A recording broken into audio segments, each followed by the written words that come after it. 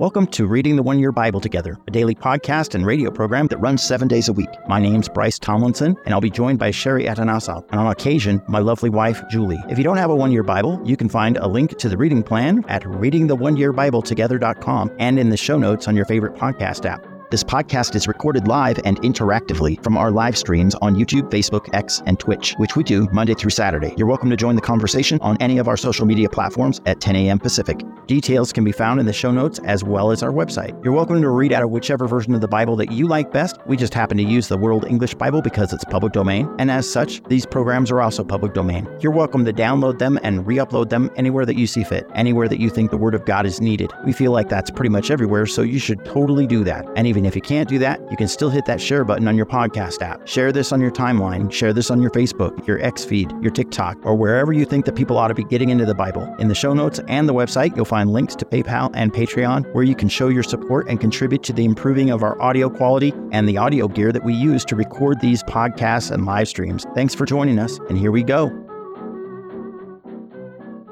Today is January 25th, and as such, it is day 25 of the One-Year Bible. Day 25 is going to start us out in the book of Genesis, chapter 50. So if you want to get turned there, Sherry, would you like to pray for us this morning? Absolutely. Dear Heavenly Father, I just thank you for today. I thank you for this time together. And Lord, as we dig into your word and your truths today, I just ask, Lord, and I pray that you would help us to put aside distractions, put aside confusion, Lord, and that your Holy Spirit would guide us and direct us into a deeper understanding of your word and what to do with it once we understand it. And I ask this in Jesus' name. Amen. Amen. Genesis chapter 50, starting in verse 1.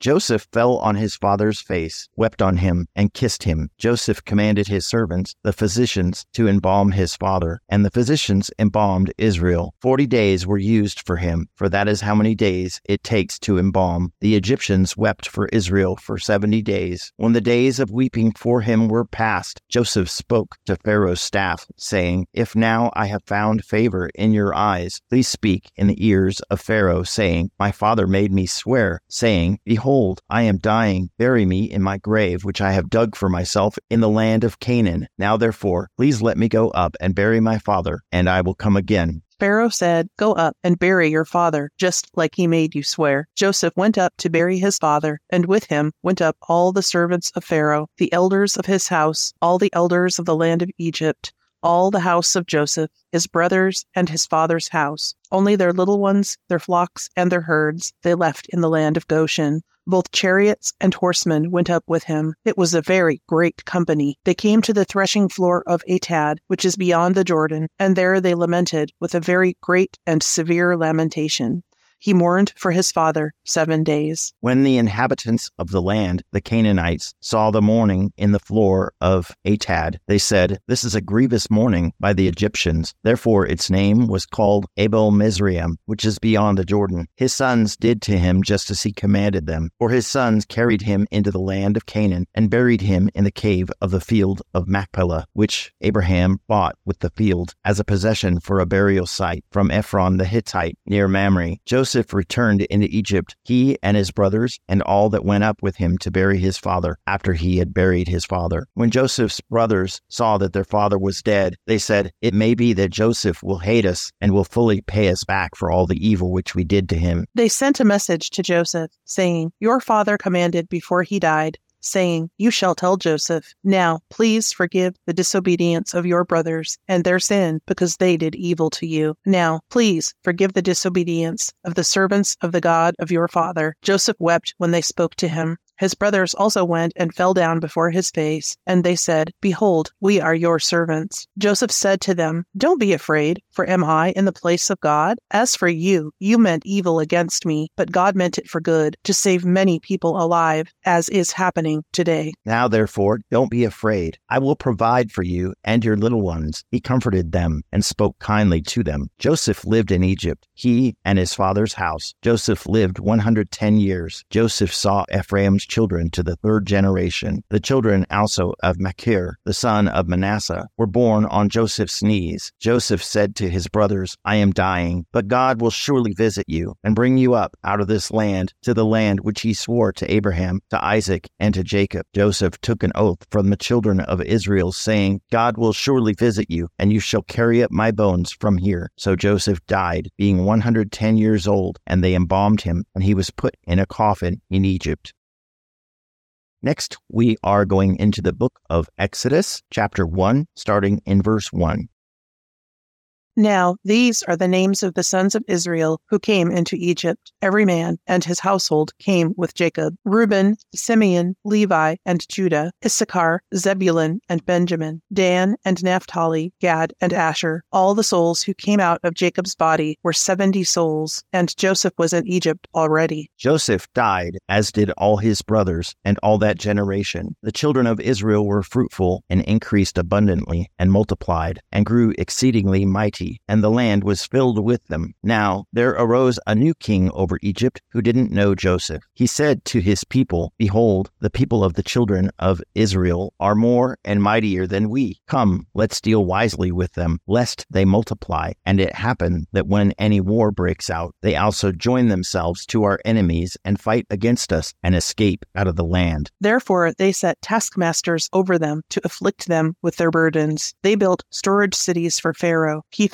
and Ramses. But the more they afflicted them, the more they multiplied, and the more they spread out. They started to dread the children of Israel. The Egyptians ruthlessly made the children of Israel serve, and they made their lives bitter with hard service in mortar and in brick, and in all kinds of service in the field, all their service in which they ruthlessly made them serve.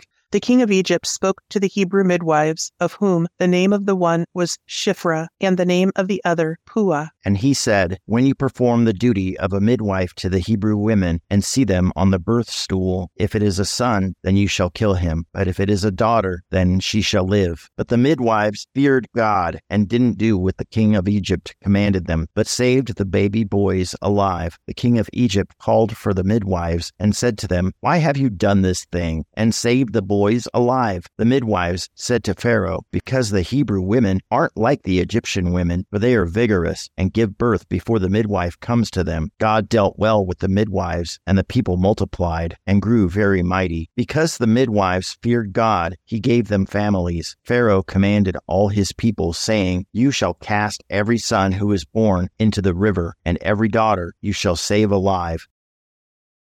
Next, we continue in the book of Exodus, chapter 2, starting in verse 1. A man of the house of Levi went and took a daughter of Levi as his wife. The woman conceived and bore a son. When she saw that he was a fine child, she hid him 3 months. When she could no longer hide him, she took a papyrus basket for him and coated it with tar and with pitch. She put the child in it and laid it in the reeds by the river's bank. His sister stood far off to see what would be done to him. Pharaoh's daughter came down to bathe at the river. Her maidens walked along by the riverside. She saw the basket among the reeds and sent her servant to get it. She opened it and saw the child, and behold, the baby cried. She had compassion on him and said, This is one of the Hebrews' children. Then his sister said to Pharaoh's daughter, Should I go and call a nurse for you from the Hebrew women, that she may nurse the child for you? Pharaoh's daughter said to her, Go. The young woman went and called the child's mother. Pharaoh's daughter said to her, Take this child away and nurse him for me, and I will give you your wages. The woman took the child and nursed it. The child grew, and she brought him to Pharaoh's daughter, and he became her son. She named him Moses and said, Because I drew him out of the water. Next, we are going into the New Testament. Now we are in the book of Matthew, chapter 16, starting in verse 13.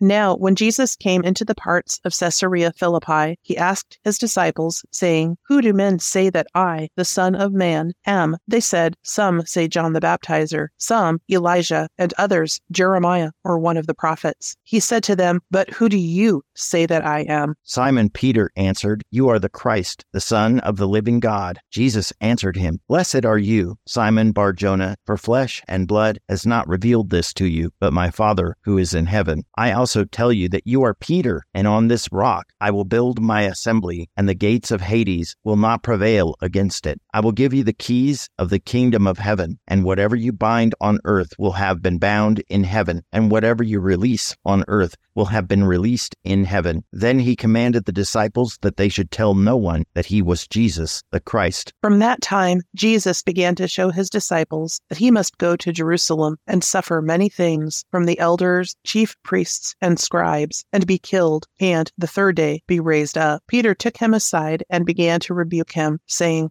"Far be it from you, Lord. This will never be done to you." But he turned and said to Peter, "Get behind me, Satan. You are a stumbling block to me, for you are not setting your mind on the things of God, but on the things of men." Then Jesus said to his disciples, "If anyone desires to come after me, let him deny himself, take up his cross, and follow me. For whoever desires to save his life will lose it, and whoever will lose his life for my sake will find it. For what will it profit a man if he gains the whole world and forfeits his life? Or what will a man give in exchange for his life? For the Son of Man will come in the glory of his Father with his angels, and then he will render to everyone according to his deeds. Most certainly, I tell you, there are some standing here who will in no way taste of death until they see the Son of Man coming in his kingdom." And now we continue in the book of Matthew, chapter 17, starting in verse 1.